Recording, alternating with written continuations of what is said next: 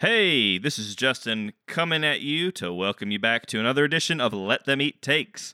First off, apologies. This one has been in the queue for a bit longer than we'd like. We recorded this episode on the night of the NBA draft, so that was about a little over a week ago. But we're excited to bring this episode to you late rather than never. And this is a good episode, a very special episode, because not only do we spend a lot of time talking about basketball, which is kind of unfamiliar territory for Let Them Eat Takes, but we bring on a guest. And today's guest is Kevin Sprague. Kevin is a sports blogger who has contributed in the past to websites like #basketball.com, and soon he's going to be launching his own blog. He knows a lot about basketball. He was really fun to talk to. His segment is awesome. We actually have an intelligent conversation about sports, and we don't bring up dumb tweets from Dan Wolken. So without further ado, this is Let Them Eat Takes.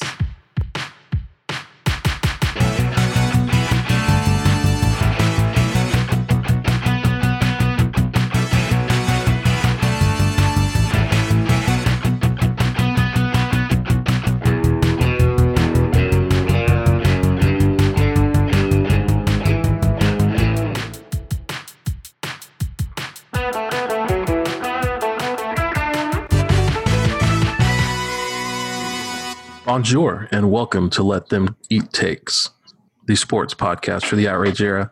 I'm here once again with Scott and Justin. We have stuff to talk about. We have a lot of things happening in the world of sports. Some of them actually have to do with sports. Most of them don't, but they're sports adjacent. So we're going to talk about them. More than anything, some of the stuff that's been happening is just crazy. How are y'all doing, first of all? Doing pretty well. That smell you smell is all of California burning down around me. So what a time to be alive. Oh my gosh. They threatened to cut power to the city every day for the last 10 days, but they never did cut it out. So we did have water and power and AC. So it was nice. That's awesome. Good times. What you're saying is we really need to hurry this along so we don't miss a beat, because you could just lose power any second now. This is true. Yeah. But free data on the work phone, so I just hop back in. Awesome. I heard that most of them were started by lightning. Can you confirm or deny those claims? I can confirm this. So I've lived out here for a little over 3.5 years, and I have heard thunder on 2 occasions. That's how often there are thunderstorms here. But there recently, a few days ago, was a thunderstorm and some actual, obviously, lightning that precedes that. And that actually started a lot of the fires. Unlike some of the recent big fires a year or 2 ago, which was PG&E failing to maintain their equipment and, accidentally burning down whole towns and doing, $5 billion worth of damage and killing 100 people. PG&E, were they the ones in the Aaron Brockovich movie? I don't remember, but I'm just going to say yes. Because PG&E is really bad at being the villain company, because everybody knows villain company 101 when you want to be irresponsible is just change your name or rebrand after you burn a whole city down and kill 100 people, right? Oh my PG&E is we're just going to pay our $4 million fine and move on. And they don't do anything different. It's phenomenal. Anyway, Let Them Eat Takes. Unless it's PG&E and they're let them eat flames. I need to be force-fed takes through a funnel right now to get the taste of that out of my mouth. So please. Well, let me start you with something that's probably the exact same as swallowing fire. And that is what happened in Cincinnati with Tom Brennan. Ooh, talk about being too hasty, which is my segue into hasty takes. So I feel like Tom Brennan is the guy who I guess does television play-by-play for the Cincinnati Reds and amongst other things. And he is in his 50s, so he should know when a mic is hot and when it's not. I feel like after you do it for so long, you know that maybe watch what you say when you're broadcasting. Well, he did not, and he dropped the homophobic slur that starts with an F into a live mic just before Well, during coming back from a commercial break, he thought it was just before a commercial break. Well, maybe he was just on the phone with one of his pals across the pond. Because I don't know if you know this, but that word is pretty innocuous in Britain because it just means cigarette. So maybe he was talking about a place where lots of cigarettes are made. Cigarette City. That's a very Pollyanna take on it, I will say. If that's true, that would make some of his explanation make a lot more sense. Because one of the things he said was, "Oh, that's not really me," which by definition, it is really you. Like if what you do when you think no one's listening or watching, like that's really you. So you're kind of like you're referencing you might be referencing his half-assed on-air apology. Well, and Jonathan, was it half-assed because he didn't try, or was it half-assed because he got interrupted and he only gave half of it? I think all of the above. He was interrupted by a Reds home run. He stopped his apology to make the home run call. I honestly, well, it's not like he went woohoo. If this isn't 2020, I don't know what is. I watched it, and he called it like he knew that was the last home run he was ever going to call in his whole career. Like, so he's likely calling, his last home run ever, as the ball lands literally in an area labeled the judgment free zone. It's an ad for Planet Fitness. It says judgment free zone. And it's misspelled, too. Judgment is spelled with an extra E. Oh, my gosh. You're kidding. No. And I think that's a T-Mobile ad. No, it's Planet Fitness. It's Planet Fitness. I can't decide if that's the part where the writer's room for 2020 was just like so extra inspired or so extra lazy. And like, I can't tell the difference anymore. I'm starting to believe the premise of a certain episode of South Park where the kids find out their entire life is just a scripted television sitcom for aliens to watch. That must there has to be some element of truth to that at this point. It's not true. During this game where he apologized, the ninth inning, he wasn't in the booth. They just had a guy standing there with a trumpet playing taps. They did suspend him. They have not fired him. Oh, he's gone. They fired him from Fox. Yeah, that was just this afternoon. They fired him. I thought I read he was suspended. Oh, they fired him. They finished. They fired. I guess they slow rolled it out. He's a goner, man. You're right. I see it. Eternally suspended. Yes. I mean, this guy. Anyway, I don't want to spend too much time about it, but I just think it's the most 2020. The way he apologized. Get out of here. Get out of here. It wasn't as bad as Mike Gundy's fake apology, but he did suffer worse consequences, which is also very 2020. I'm not even going to dignify any of the people who were commenting on this on any social media platform who were like, should somebody lose their job for this?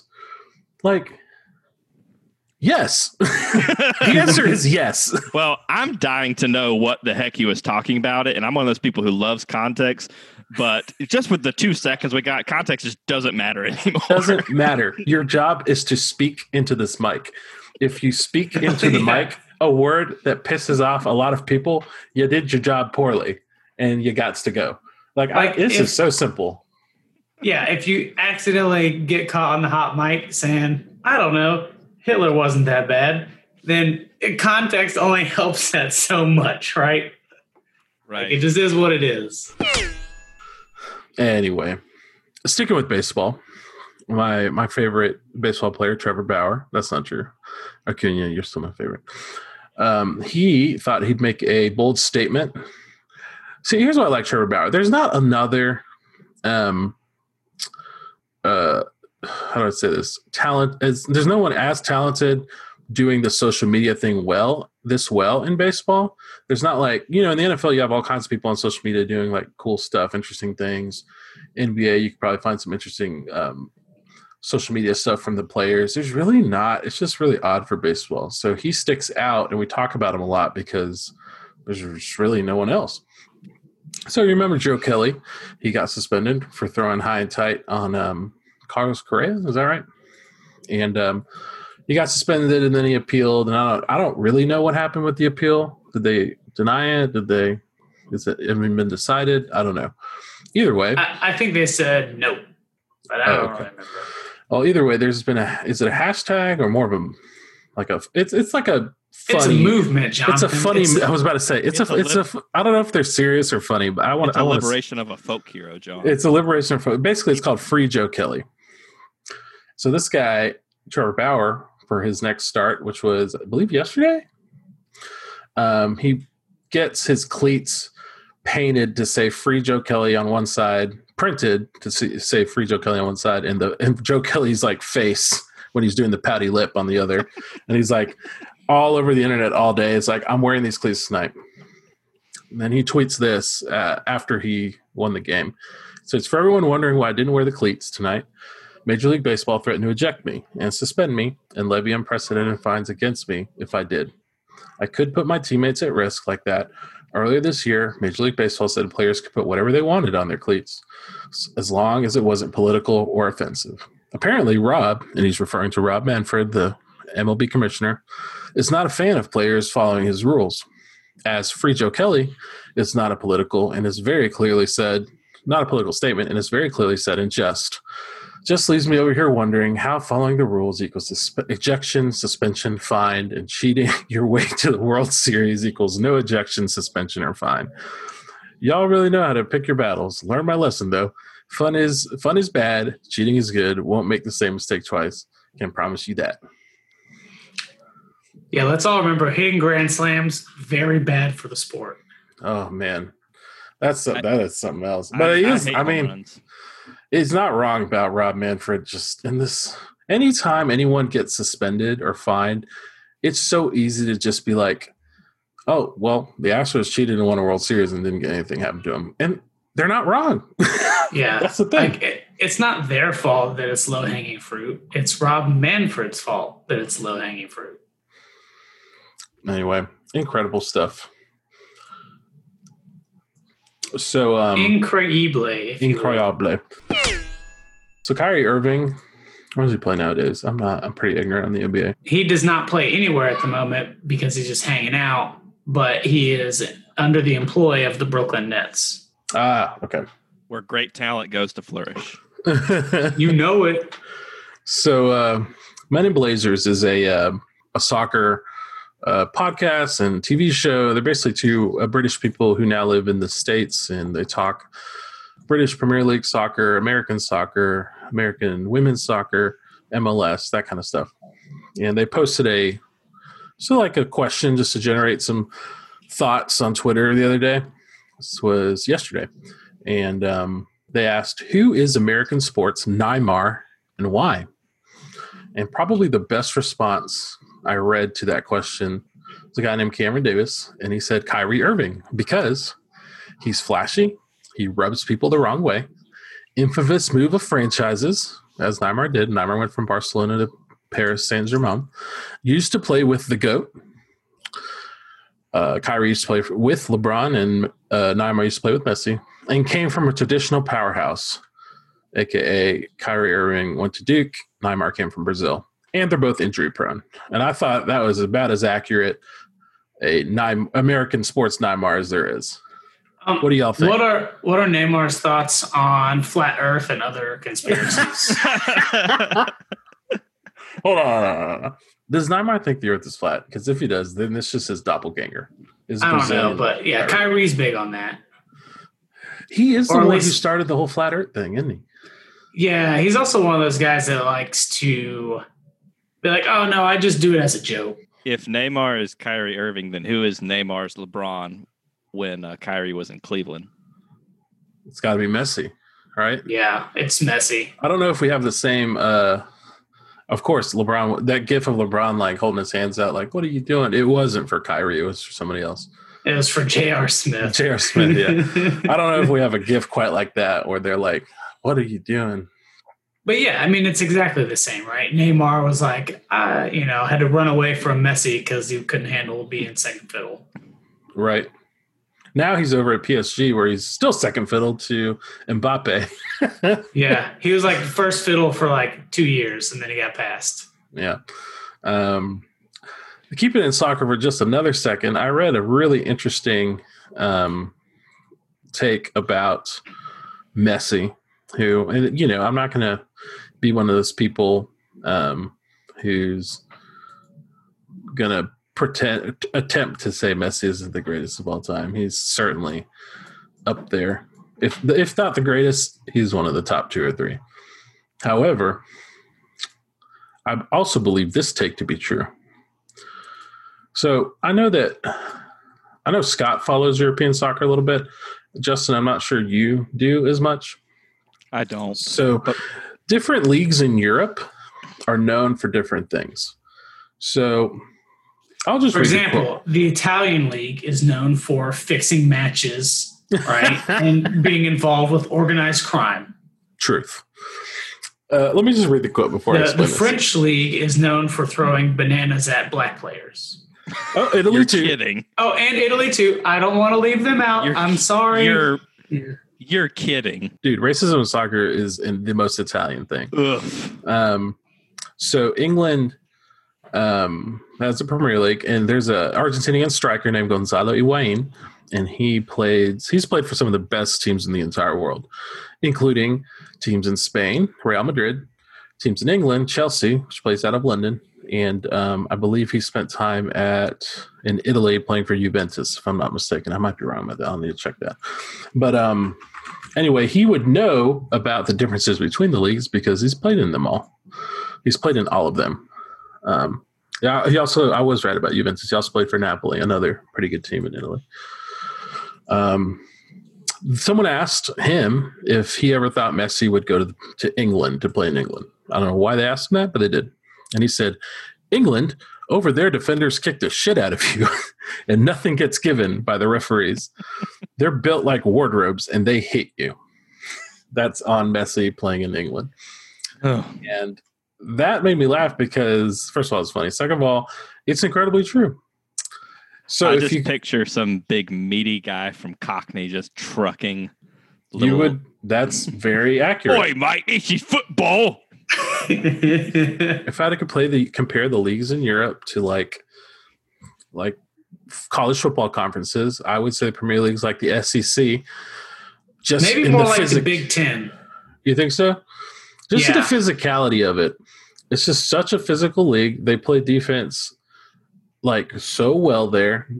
There's not going to be usually the flashy players don't do the flashy thing in England. When you see flashy players, that's usually Italy or Spain. Really, Spain to me is like the Big 12, where you have 2 really awesome teams, maybe 3, and a bunch of scrubs. Big 12, he never got 3 awesome teams. I'm giving too much credit to the Big 12. But like Messi, transcendent talent, no doubt. But is he scoring 70 goals in one calendar year or whatever he did that year if he played in England? Heck, no, he's not.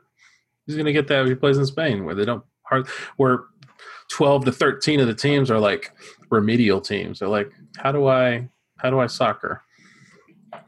Anyway, that's enough soccer. I'm sorry I bored you. Bored a lot of the listeners with soccer, but I love soccer. And I thought that take was good. I dug up a nice little take from Tackler Media, who is about to be the premier voice on Atlanta sports going forward. And it was a soundbite of Jeff Collins, who is Georgia Tech's head coach, at a recent conference where he said, and I quote, "We're light years ahead of where we were last year." And my question is, if last year you started at the center of a pitch black gravity hole and you are light centuries away from any sun that could sustain life, where are you now? I'm just saying, we're talking about from a physics standpoint, you're still in the black hole, right? Like if he's trying to strike fear in the heart of his ACC opponents, like I don't know. Like I'm still looking at, like if I'm Mac Brown and I'm looking at Georgia Tech, I'm like, yep, cupcake, easy. And you would be right to think that. You're talking about a program that for 10 years the forward pass was just one of their trick plays. And they suddenly got to a point where they decided they wanted to be like a semi-modern offense, and they can't even pass the ball past the first down sticks. So I don't know. I'll say this. The expectations are quite low. So exceeding expectations is very doable when your expectations are inside a black hole, right? True. If we go by S&P plus, I will not be censored.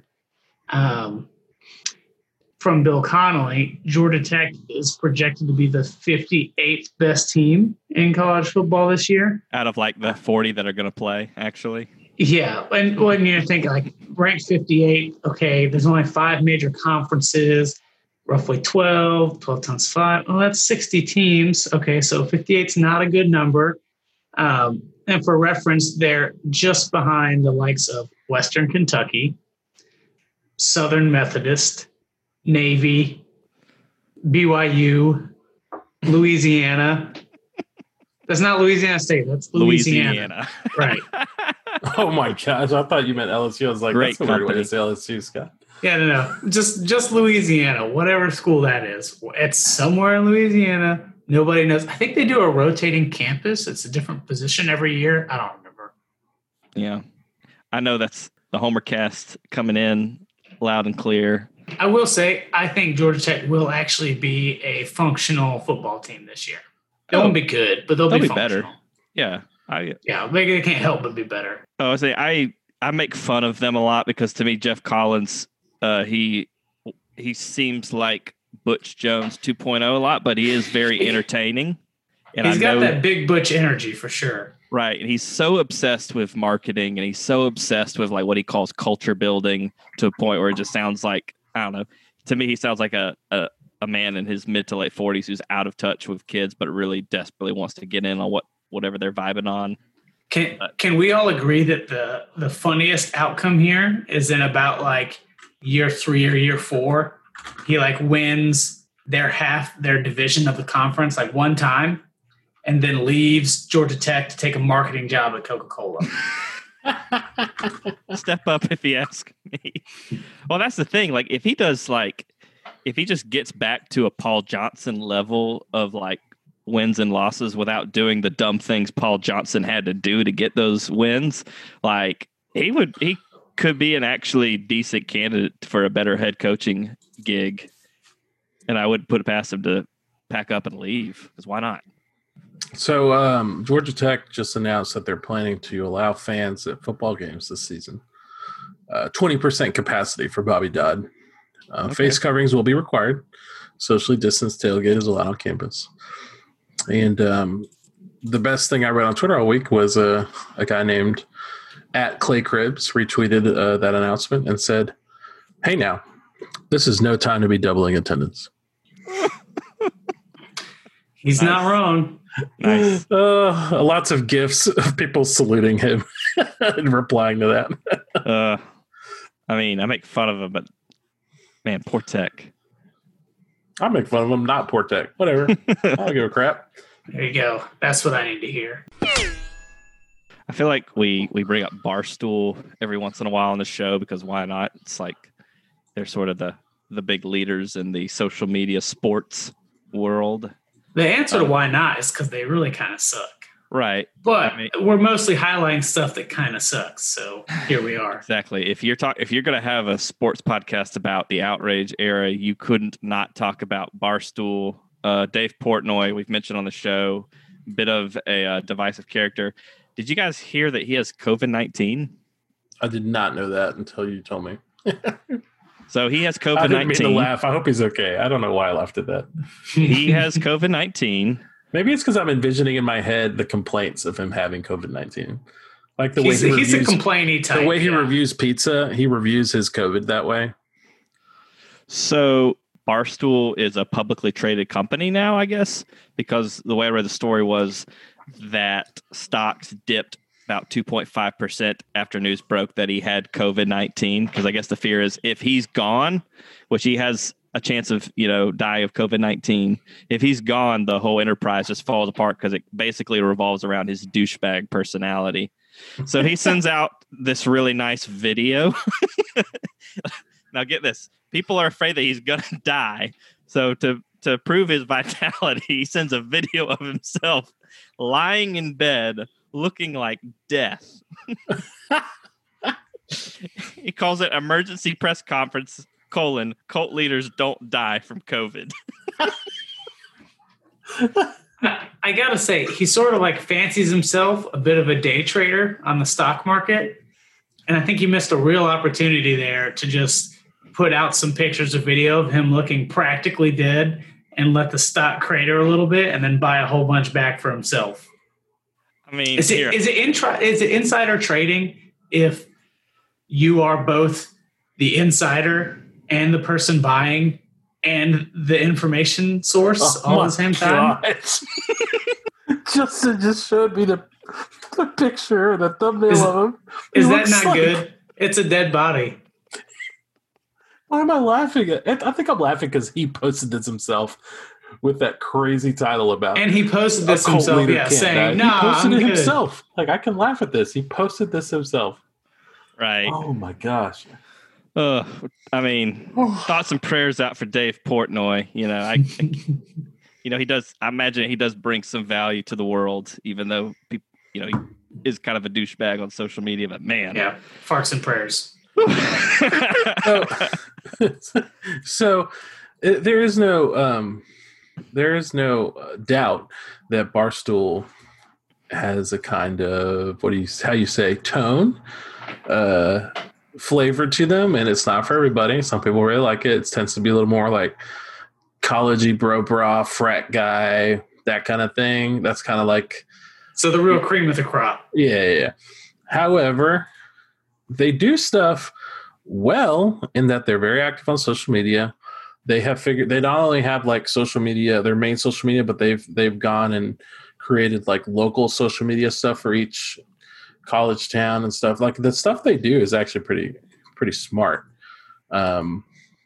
So Jeff Schultz signed off on Barstool, though. He said, "Who is Jeff Schultz? Pray tell us." Oh my gosh, I think he used to write for the agency, now he writes for the Athletic, and he's firmly in that now at his age. He's aggressively average. Yeah, he's firmly in that get off my lawn camp, where he's going to give his takes, but anything that's a little bit different or that's not quite his, he thinks is the worst. I didn't mean to say not quite his. It's not quite his style. Let's put it that way.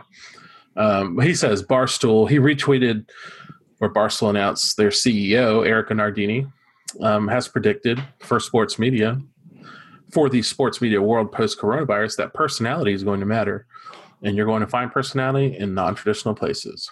Now, I didn't read the article. That's just the tweet, and she's probably never read the article. It's all in the headline. She's not. I'm not going to say she's wrong about that. But no, she's right. Jeff Schultz retweeted that and it said, "Barstool is the armpit of the smelliest organism in the sewer of the media. There's your personality." And like, whoa, like he's been holding on to that one for a while. Like someone is salty. Drew Butler, former UGA punter, kicker, said, "Their loyal following, heavy traffic, top podcast rankings, and successful brand crossovers would disagree with you." So I thought that was a pretty funny retort.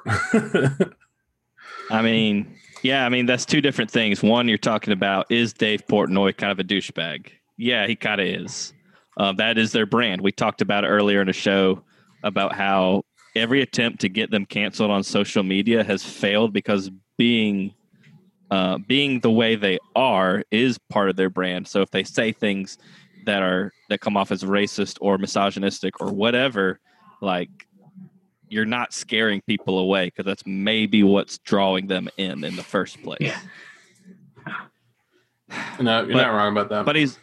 But the original tweet is right. Like, and you could see it by the way that social media and YouTube stars have these massive followings, and they do it from they're kind of amateurish. You know, I think the production quality's gotten better for these people who are they call themselves content producers. I think it used to be called influencer, and then the Firefest documentary came out and basically trashed those people. But anyway, those people do it really well. And then when you see like celebrities like Jimmy Fallon and like these talk show hosts try to do it, it looks terrible. Mm-hmm. Like they have no personality. It's boring. People don't want to watch Jimmy Fallon on a Zoom call. All right, so the NBA draft lotto is, I don't know, like kicking ping pong balls or like burning candles to determine the order of picks right now or something. So we're going to go ahead and talk about a couple quick, hasty basketball takes. Kendrick Perkins, a former professional basketball player and also very bad at discussing basketball in public, recently said, sign Tatum to Mahomes deal. Comparing Jason Tatum to Patrick Mahomes of the Kansas City Chiefs and basically saying pay him as much money as you possibly can and treat him like Patrick Mahomes. Jason Tatum is a very good player. He will and should get the max. He also should in no way be compared to Patrick Mahomes, the most valuable player in the NFL by an incredibly wide margin. That is not Jason Tatum to the NBA. That is nonsense. But he wears a jersey that says Boston on it, and Kendrick Perkins has to be loud, so there you go. Sticking with basketball, our favorite medium-sized shirt wearer, Dan, mentioned, he did remember to inform us all that the NBA draft lottery is tonight / was tonight. And he said that it's not as vomit-inducing as last year since the group of prospects isn't as good. So having good players in the draft makes it a bad draft. Check. What is vomit-inducing about a good – I just don't understand. He said, and he goes on, as the NBA's decision to even further randomize who gets the best players was one of the league's rare blind spots. So he's saying that, it's good that the players are all bad because then when you randomize who gets all the bad players, it doesn't mean anything because none of the players are good. This is classic. Dan probably doesn't really watch the NBA or pay that much attention. He just I'm sure he's heard of the NBA. He could probably name a few teams, but that's about it. There's a reason that the NBA draft lottery is randomized the way it is. It's in response to teams tanking and trying to hack the system. Because having one super awesome LeBron James player on your team is worth so much. It's so incredibly valuable and hard to find that it's absolutely worth tanking for 5 straight years on purpose so that you are guaranteed to be, one of the top 2 teams in the league for 15 straight years. Right. So they had to flatten the odds so that you can't just hack it like that. Right. And now Dan is mad that the NBA fixed a flaw in the system or something. Right. So I don't know. Must be a Knicks fan. So something Dan Wilkin tweeted in that tweet says that the NBA's decision to randomize who gets the best players is one of the league's rare blind spots. Not to sound like Clay Travis, because that's not something anyone would ever want to do. But I do feel the NBA has a pretty large blind spot when it comes to China and all that. Oh, yeah. Cash is king. That's their one, real blind spot. Right, for Dan. But Dan goes, it's a rare blind spot for the NBA. I'm like, really? Really, though, Dan? Well, I would say it is rare because that's their real one is the China one. But, yeah, he, missed the alley-oop to try and, chuck it full court and make a, full court 3 or something. I don't know what you're thinking, Dan. Take the easy one. Yeah, hit him with the China. Right. I think Dan Wolkin needs to wake up to the fact that it's more vomit-inducing for him to be a grown man and to wear shirts that are so undersized you can always see his nipples protruding from them. So there it is. Big nip energy. Is that our last hasty? The Wolkin has spoken. All hail. Yeah, all hail there's Cardinal Wolkin. Apparently, NFL kickers are worried about kicking without fans in the stands or something. What? Yeah. I don't know. I mean, it's going to be less loud. You're going to be able to see more clearly. It helps your sight lines, just like the basketball NBA bubble has seen. There's going to be less flatulence-induced wind. I feel like kicking, they always try to make kicking, not that there's no psychology to kicking, but they always harp on the psychology of kickers. So I guess anytime there's something to feed that, they're going to harp on it. There's no one in the stands. What will the psychological impact of that be on the kicker? Well, it's funny watching the place kickers go out in the NFL because a lot of them are they don't look like football players.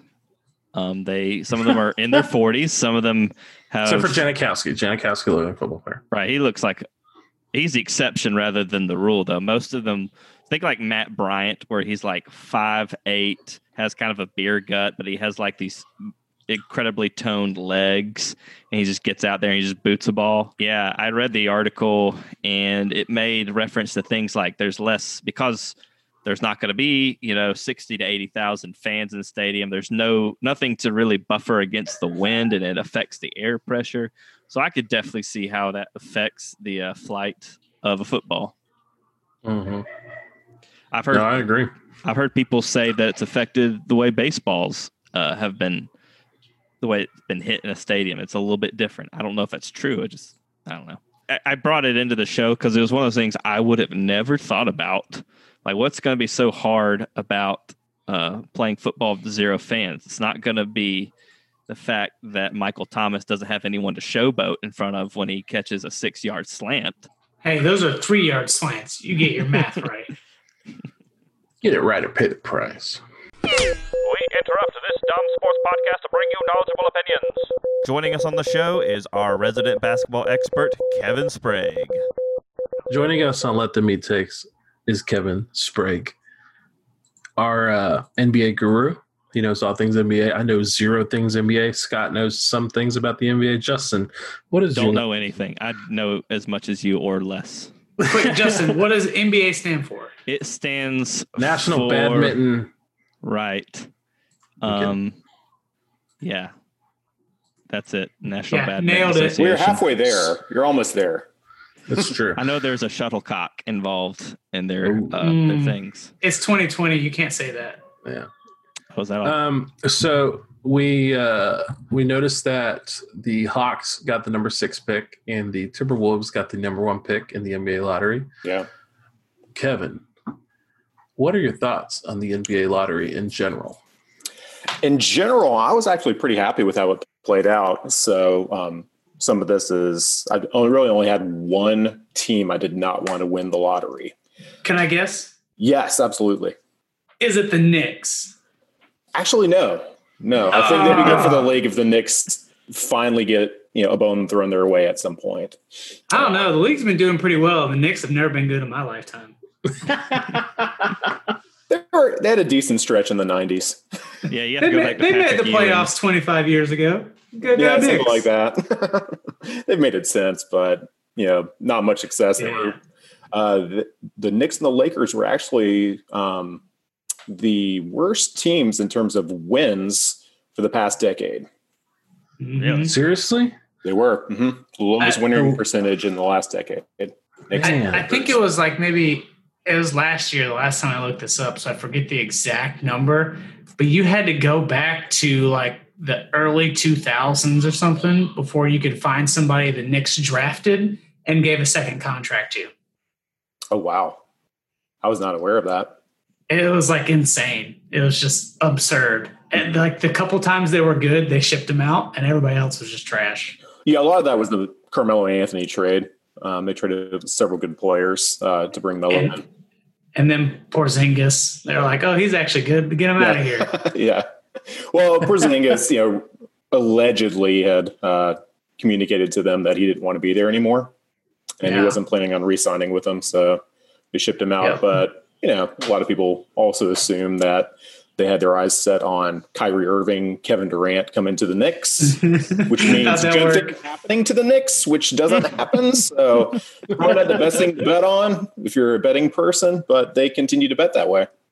Yeah, they think they're the Lakers, but they're not. That's basically their problem. Very true. Well, Knicks fans, just in my experience, they seem to have the attitude of they're very deserving of being great because they'll always say like, well, we just applauded and clapped really hard when Kobe dropped 60 points on us. So we're just like very classic. We just recognize greatness elsewhere. So therefore, we're hoping some greatness will come our way eventually. Just my experience. Yeah.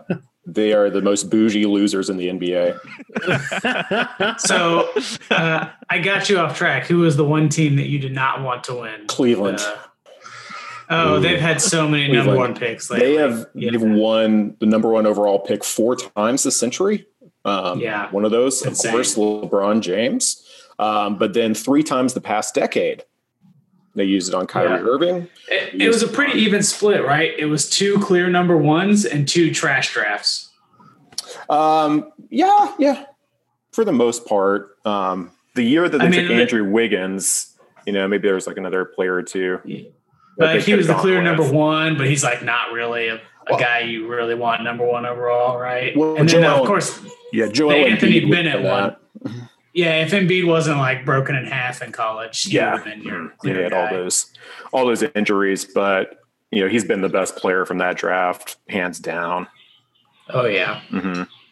So as far as this year's draft goes, I've heard that it's not a super strong draft class. Would you agree? That's the general consensus. There's really no player that everyone's agreed upon, like last year with Zion Williamson. This year, it depends on who you check in terms of sources. There's been a strong push for LaMelo Ball, the younger brother of Lonzo Ball, the youngest son of notorious blabbermouth and buffoon LeVar Ball. Shout out Big Baller Brand. So a lot of people have been, praising him. He's a very creative player, great passer. That whole family, tends to be, besides the middle brother, I guess. So the oldest and youngest. Basically, he's probably the one with the most star potential. But there are a few other, decent players. Anthony Edwards out of Georgia should be a pretty good player. Ant-Man.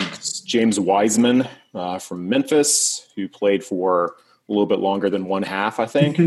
NCAA played for like a week. Yeah, something like that. Yeah. Penny Hardaway, the coach of Memphis, helped his mom, I don't know, rent a moving truck or something when she moved to Memphis. Something stupid like this. Yeah. Oh, okay. The NCAA has plenty of its issues. I have takes for the NCAA, but I'll share. Pray tell us, just one. So this is the NCAA's MO. What's the dumbest possible thing that can be done in this situation? Let's do that. That's the business model. That's actually pretty accurate. And then like 20 minutes after the fact, they go, oh, well, maybe we can change that a little bit and look better. Maybe we can change that a little bit and look better. So I always felt like their decision-making process was just them spinning a wheel, and 9 out of the 10 options are incredibly stupid, and it never lands on the semi-rational one. That's fair. That's fair. Yeah. But overall, again, the one team I didn't want to win was the Cavs. They've had it enough. They're a poorly run organization. They just lucked into the fact that one of the best players in NBA history grew up down the road and had an emotional attachment to the area. Yeah. That's or pity, would you say? Pity probably played a part in there too. Yeah. I mean, if they had an average like ownership at the time when they drafted LeBron, he never would have left. He would have been there for his entire career. Yeah. But Dan Gilbert sucks. Yeah, they've churned through coaches too. They never would rehire a GM. They would always bring in a GM that had not been a GM before, basically, so they could pay him the least amount. And then as soon as his first contract ran up, they would get rid of him. Yeah. But it's really hard to build cohesive teams over like a decade when the GM's only there for 3 years at a time, right? Yeah, I mean, David Griffin was a decent GM, and he's with New Orleans now. Danny Ferry, who ended up in Atlanta before he left embroiled in controversy. He did a decent job, at least during LeBron's first stint. But I mean, that's not that's not a franchise that you look to as, oh man, they've got anything together. But what was particularly bad to me always about like the GM stuff, right, is they were only saving like $1 million a year or like $2 million a year. Like you're going to say it's not worth $1 million to try being really good at like building this team that has like a $1 billion valuation. Yeah. And like, come on, like, you can, all of your players make so much more than that. Yeah. And I think if finances are really that tight and that important, paying 2 to 3 coaches to not coach there is probably not the wisest decision in the world, but nevertheless, they keep doing it. Is that what you call dead money? Yeah. Yeah. Yep. So you mentioned you're a Portland fan. Are you also, because you also live in the Atlanta area, you're a Hawks fan, right? Of course. Yeah. Hawks number 1 for me. So I understand having a second team.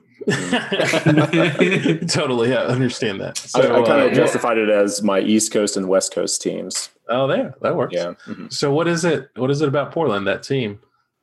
I really am drawn to small market teams, the teams that don't always get the notoriety that maybe they deserve in certain instances. I really like Damian Lillard. He's a fantastic player. He would be like a global superstar if he was in a larger market. Imagine what he would be if he was with the Knicks or anything like that. Is he better than Steph Curry? Ooh, gosh, that's tough. I'll say his career is not going to be better. There's no question about that. At this point, I think he's close. That's as far as I can go. You have to give respect to Steph Curry and what he's done. Those are two of the best shooters, at least at the point guard position in the entire league. Two of the most exciting shooters with range. Are you a fan of Max Kellerman? Try not to be. Because he went on the air this week. Careful. He went on the air this week and basically said not only does he think he's better than Steph. He didn't say like he's heads and shoulders better than Steph Curry, but the way he said it was, I think he's better in the postseason than Steph Curry is, which is saying a lot because I think Steph Curry's won Finals MVP at least once in his career, right? He hasn't. No, he hasn't. No, he hasn't. No, Durant won it. And Andre Iguodala won it because they refused to give it to LeBron because his team didn't win, which was really extra dumb. Yeah, Steph has definitely a checkered kind of results in the finals at least. So he hasn't won Finals MVP. He's been a 2-time league MVP, but hasn't won Finals MVP. So I don't know. I was looking at their stats and their post-game stats, and it looks like they're really good because I don't really watch a lot of basketball, so I just go on stats like any other, like any journalist would. Right. And it looks like what Damian Lillard probably lacks in terms of postseason stats is just from lack of volume of postseason games in his career. That's fair. Portland's been to the playoffs. They've been pretty consistent since he's been with them, honestly. I think there's only been 1 or 2 seasons that they didn't make the postseason since he's been with the team. Basically, yeah, the last 4 years, they've been knocked out by the Warriors 3 of those 4 years. Yep. So tough draw. It's not that they haven't been good. It's just that they've played the Warriors in the first and second round when the Warriors were the Super Warriors. Yeah, right. The main issue that I think Lillard and Portland are getting, Lillard specifically because he's the superstar. So again, superstars get pretty much all the credit when things go right and all the blame when they don't, is the fact that they were not only lost in the conference finals last year to the Warriors without KD, they got swept. In each of those games, they were leading heading into the fourth quarter. So that's where some of that criticism comes down. But, I mean, it's tough to compare them because, Lillard by far is the unquestioned leader of Portland. I mean, Curry's been the leader of the Warriors, but Portland relies more on Lillard than I think the Warriors do on Steph over the years. I mean, they've had Klay Thompson, they've had Draymond Green, they've had Kevin Durant, they've had Andre Iguodala. CJ McCollum's a great player, but he's not necessarily on the level. He's not those 5 players. Yeah, he's not necessarily those players. I think it's, right now, it's probably pretty hard to really say that the Dame is better than Steph. Like, there's not a ton there to say that, other than, like you mentioned, Justin, the postseason stuff a little bit. Most, really great players in NBA kind of see a lot of their numbers increase when they get to the playoffs because they're sort of sandbagging in the regular season at that point in their career. And Steph has actually had a little bit of a drop off in some of his playoff runs, maybe injury related, maybe not. It's hard to know. Maybe fatigue too. Sort of. I mean, winning 2 back-to-back MVPs in the regular season, that's going to be a lot of minutes. It's going to be a lot of shots. Yeah. A lot of work. But the comparison there would be the LeBron level players, right? Where that hasn't seemed to stop his playoff success or individual stats. But maybe comparing to somebody like LeBron's not super fair, right? Yeah, that's tough. That's a tough comparison. There are very few players in league history who've been like LeBron. Yeah, the interesting comparison to me for Dame and Steph, right, is swap their places. Put Dame on Golden State for that whole run. Put Steph on Portland for that whole run. Portland still has 0 titles. Golden State probably still has 2 titles. I don't know. Yeah, maybe. I mean, they play have a different style of play too. Steph is a little bit more accomplished as a passer. Golden State, you remember before Durant got there, they were all about ball movement. Oh yeah. Lillard's, he can pass. He can be a very good passer, but Portland's more based on like isolation offense, going between CJ, Damian Lillard. Now, with this year, Carmelo Anthony gets his, touches every now and then, and his time to only shine. because Ariza's not there. Well, Ariza's not quite the offensive player that Carmelo is. Oh yeah, he would just be there to play defense and hang out. Defense, spot up. Dame does Dame stuff. Yeah. Ariza's a pretty good 3-point shooter, so spotting up from 3 is a good thing to have. Yeah. Mm-hmm. So Kevin, I got to know talk to me about the Hawks. Okay. How do we fix the Hawks? How do we make them competitive? Question is first question to clarify. Mm-hmm. Is a time machine possible? And quick answer to the second question is wait a little bit until all your players aren't age 20. So So the time machine thing is very interesting, but I'm wondering, are we going back to a time when the grass was greener for the Hawks? Maybe Dominique Wilkins in the 80s, maybe the stretch they had in the 90s with Mutombo and Christian Laettner. Those guys, you just go back and keep Danny Ferry from reading emails on conference calls. Well, that has something to do with it. Actually, an even keep better, the front office together. An even better thing that you could do with a time machine is go back and change some of the draft picks.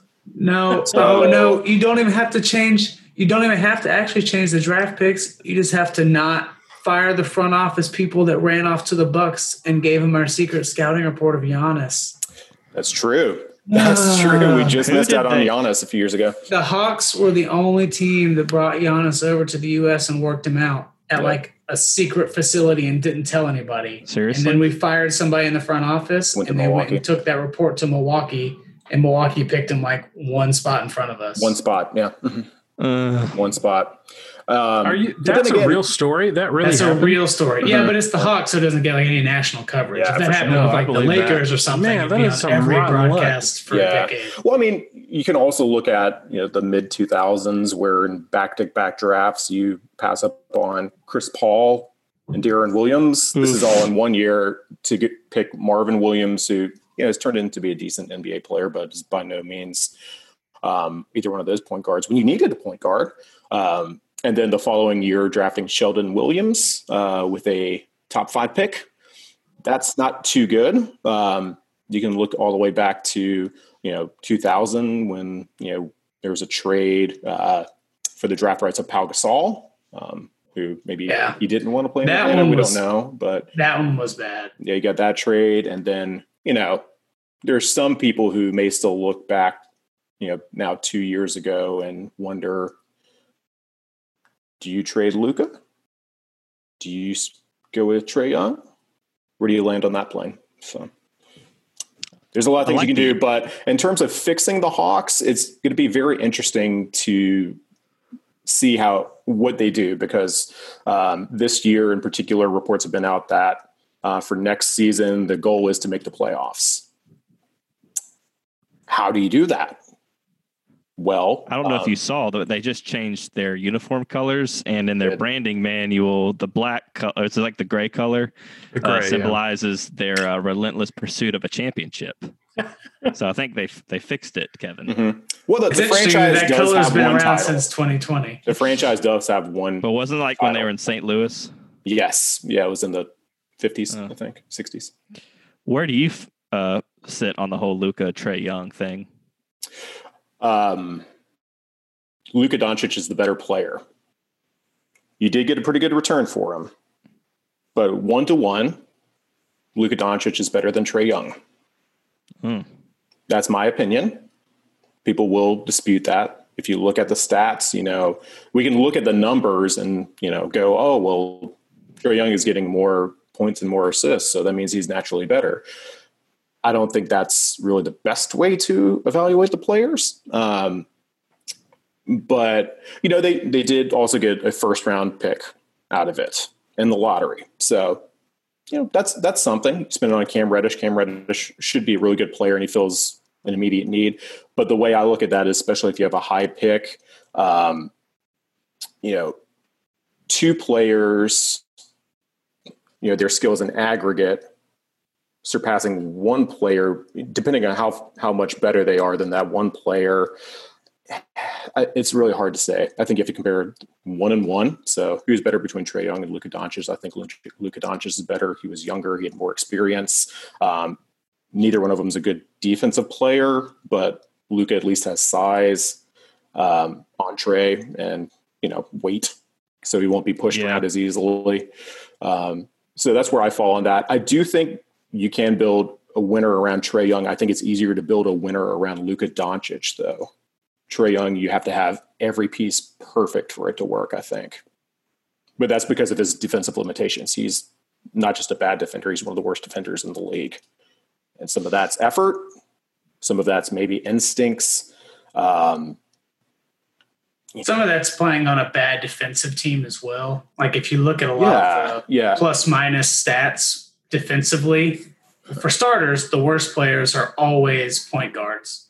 And second, the worst players are always just on bad defensive teams, and the best players are always on good defensive teams. They nobody's really figured a way to completely suss out the individual contributions of that. Like for example, Kyrie Irving's traditionally measured as always a bad defensive player, goes to a good defensive team in Boston for 1 year, and all of a sudden he's good on defense by the numbers. Right. Exact same player. He leaves and goes elsewhere. Oh, magically bad again, right? I think one thing I will say about Trae Young, though, is not the fact that the Hawks were a bad defensive team. They were also a very bad offensive team. And he was the engine of the offense. So he had to spend so much effort and so much of his energy on that side, at least getting them to – I can't remember exactly where they fell on offense, but they were – right about middle of the pack. I think they were bottom third for the whole season in the 20s. It was somewhere close to, it was in that middle third group. And of course, with him off the floor, they were atrocious. 105th ranked in offense with 30 teams. So you can't knock him too much because he has to spend so much of his, focus and energy on the offensive end, getting that going. But just the fact that, Luka's not a good defensive player at all. He's not. No. But he has at least size. But he's on a good defensive team. Ability. Things like that. So part of it is just having that size, John, makes it a lot easier to hide Luka as a mediocre defender. So he's that makes sense. I don't remember if he's 6'6" or 6'8" or whatever he is, but he's kind of like a wing-sized player. So when he's bad on defense, you say, okay, play hard on offense, and then whoever the worst player they have on offense, we're just going to set it up so you guard him. Right. Well, he's a big enough guy where that can be a guy that actually kind of plays in the post a little bit, or it can be a guy that plays whatever position, right? Well, Trae Young's little. You can only hide him on a bad player on the other team that also happens to be little, or else they're just going to booty him right down inside the goal and easy points. Yeah, he's very, he's shorter. He's also very slightly built in terms of his frame. So, which is weird. People are screening him. They knock him a few feet away. Now, he's a quick player, but he typically doesn't catch up when he gets knocked off course, run around screens. And then sometimes they switching on the perimeter, which means that, when a pick and roll comes at him, he's, switching on to a guy who's, 6'10", 6'11", 7 foot, taking him into the post. That's not a recipe for success. Yeah. That's where the size comes in. And big picture, John, like Kevin was saying earlier, usually in NBA, stars win. Mm-hmm. So if you have a choice between the best player of a group or two other players, usually you're going to want to go with the one best player, right? Because there's only five. There's only 5 people on the court at a time. Yeah. The other thing too, the other part of it was the Hawks did it for Trae Young and for a lottery pick in next year's draft. The next year's draft turned out to be, kind of average or maybe a little below average, and also the ping pong balls got them the lowest possible pick they could have gotten from that Dallas. Very Atlanta. Mm-hmm. So on brand. On brand. There was city. there was a world where they traded Luka for Trey and Zion. In that world, like, sucks to be the Mavericks. You got completely hosed, but it's the exact same trade. Yeah, the thing about the trade is, I think it worked out for both teams. I will say because they didn't want to build around a white guy in Atlanta. Maybe that has something to do with it. Maybe also you have Dallas, which had a pretty steep history, pretty well constructed history and culture, especially with European players, with Dirk being there. They've had several European players there. So, and they're just a better organizational culture overall, in my opinion. So it was a good. Whoa! Have you seen the Hawks on Twitter though?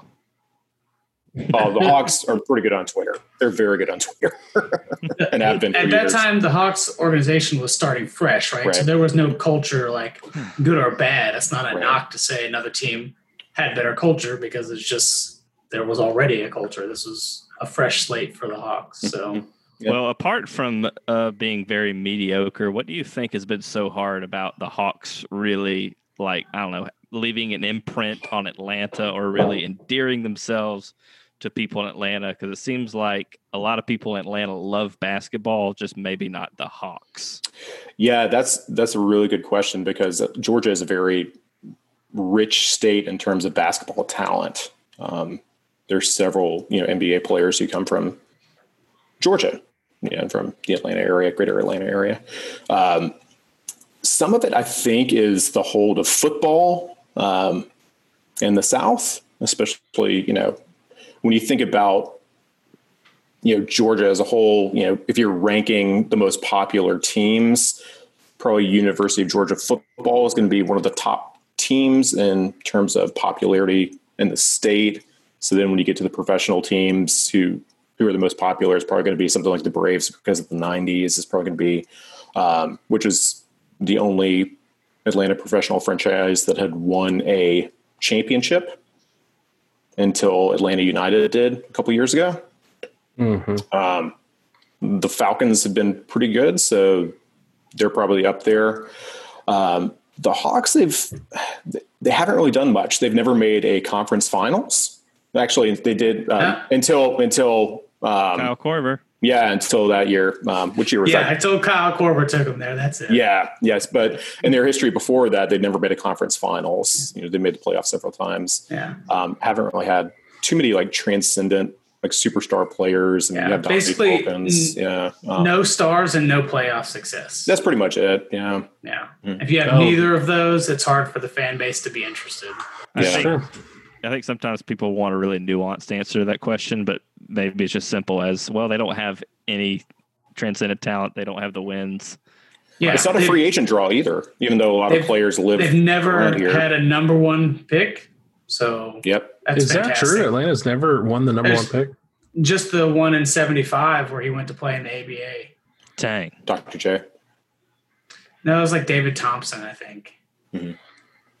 They could have had Dr. J in one of those. I thought it was that. I can't remember exactly. And maybe we had another number one pick, and it was Dr. J that played in the ABA too, just to twist the knife a little. I don't remember. I remember reading about that not too long ago. I can't remember exactly what happened, but there was a possibility of Dr. J playing with Pete Maravich, Pistol Pete. But there was a contractual issue with the ABA, and there was also an NBA issue in terms of contract. I think something with Milwaukee. I can't remember exactly though. Yeah. But some of the superstars, sure. But yeah, Justin, it's no stars, no playoff success, and like a lot of other Atlanta sports, you've had the perpetual cloud of ownership groups that just want to squeak into the playoffs and make a profit rather than actually build a title winner. Mm-hmm. Who was that group that owned them and the Thrashers at the same time? And they Spirit. Yeah. They were suing each other for a decade. Yeah. That's part of why we lost. That's why Danny Ferry got outed for his racist email reading, was internal power plays in the ownership group. It wasn't the racist emails. It was all power. Depends on how you question. Yeah, I said that's why he got outed. That's why it got leaked to the public. Yeah. Mm-hmm. Ooh. Yeah. Well, Kevin, we've kept you long enough. Any parting thoughts for us? I really appreciate you coming on last minute. No, I'm happy to join you guys. The draft lottery. How do you is feel really about fun. the Hawks at 6? The Hawks at 6. I'm very interested in seeing how the top part of the draft plays out, because there are a few players, like LaMelo Ball, who I spoke of earlier, who some people think that he is the largest, best star potential in the draft. But based on how it's played out, if he doesn't go 1, he goes 4, right? I don't know if the Bulls will take him. Oh, Charlotte's at 3. Okay. Charlotte's at 3. They have a pretty good backcourt with Devontae Graham and Terry Rozier, but I mean, Charlotte's starved for a star. Yeah. In my head, I saw purple and was. I can't see Minnesota taking him. I can't see Golden State taking him. So LaMelo could fall to 3 or 4. Well, who does Minnesota it really have depends, at I think, for the Hawks. It really depends on how it plays out 1 through 5, particularly with what Cleveland does at 5, because based on what they have, their area of greatest need is probably small forward. The Hawks, I think it's a secondary playmaker on offense who can also do some defense as well. So essentially a player who can alleviate the pressure that teams throw at Trae Young. So someone who's a reliable playmaker, secondary playmaker. I think that's what they really need. Anthony Edwards won't be there, so he's not going to be there. But there are a few other guys who could be in play. I'm very intrigued with a guy named Dani Avdija, who plays in Israel. Oh yeah. So I'm intrigued by him, but I need to look into add to our all offense, no defense approach. Maybe a little bit. I've heard that he's a decent off-ball defender at least. But we'll see. You need development from the young guys, especially DeAndre Hunter and Cam Reddish for defense. Clint Capella, you haven't seen him, but he should be a good, defensive player, especially rim protector. John Collins has made some strides on the defensive end. So there's some interesting potential for the Hawks. The Hawks could sign 2 or 3 average veterans in free agency and be 20 wins better next year. Just because all the young guys aging, not missing John Collins for half of this shortened season, and having a functional 8 or 10 NBA players instead of just 6. Right. Yeah, this year was kind of a throwaway year for them because they had so many expiring contracts and guys who were just there to beat up cap space pretty much and sit on the bench. But one of the interesting things on how next year will play out is based on at least their young talent. You would assume they need more time to season. Organization wants to get to the playoffs, which probably means you need veterans to win. However, six of your 7 best players are under the age of 24. That's not a recipe for winning. So are you willing to take some of those guys out of the starting lineup to lure more impactful veterans to the team in free agency so that they can maybe make the playoffs? Or maybe do you just punt on possibly get into the playoffs again for another year to let the younger guys develop? It's an interesting crossroads. Yeah, which the ownership has basically said they don't want to do. I think so. Yeah, I think it's at least that's what they said publicly. Maybe they don't mean it. Maybe they just think saying it publicly is enough to sell tickets. Yeah, they don't really care beyond that. Well, assuming that we'll have fans at the games right here, we'll see. Well, that's true. Yeah. Who knows? Yeah. Well, Kevin, I really appreciate you coming on, man. And we definitely, if it's okay with you, we'd love to have you on again to talk and update us about not just the Hawks, but all the NBA stuff. Maybe when they get to the finals. Happy to do it. Thanks for having me on, guys. Yeah, buddy. Thanks for joining. So I was really struggling to find something unifying this week on Twitter because Twitter, as you know, is anything but unifying most days out of the week. But this week was just extremely hard. But Scott, I believe you found something which might actually bring us back together in the midst of this madness. I sort of found something. I would really rather say that history hath provided. In these troubling times, when the bonds we all share are threatened to be torn asunder by the quick takes, the hot takes, the medium rare takes, and the takes that are doomed to be deleted on Twitter tomorrow. We need a sports takes to bring us back together. Now, more than ever, these are the takes that unite us. So this is the Takes That Unite Us Evergreen Edition. And this Evergreen Edition is the Knicks suck. They did not deserve to win the lotto. And oh, look, they did not win the lottery. So I think we can all agree the Knicks suck as a team. The Knicks suck as a franchise. And yet every year the Knicks seem to think that they're going to sign all the good players and win. That never happens. The media covers them a ton, but they suck. They didn't win any games. They didn't win the lotto. Life continues on. It's basically the circle of life. And so, yeah, the take I found that from was The Ringer. When did they put that out? Right immediately after the lotto, you say? Oh, no, that was last year. And they probably had one from 2018, and they probably had one from 2017. It doesn't matter because it's just as relevant in our day and age. It'll probably be relevant for the next 10 years. This is the take that unites us in perpetuity. Oh, man, history. Until death do us part. Oh, man. I feel like we could rename this segment Why We Hate Large Sports Markets, because it seems like we consistently... It's true. If you're a major market... It's only the large markets that have teams that suck and then get a lot of credit for like being mediocre or just being located in a city with a large population. Right. Like, I could run the Knicks better than their run. That's not my fault. That's the Knicks' fault.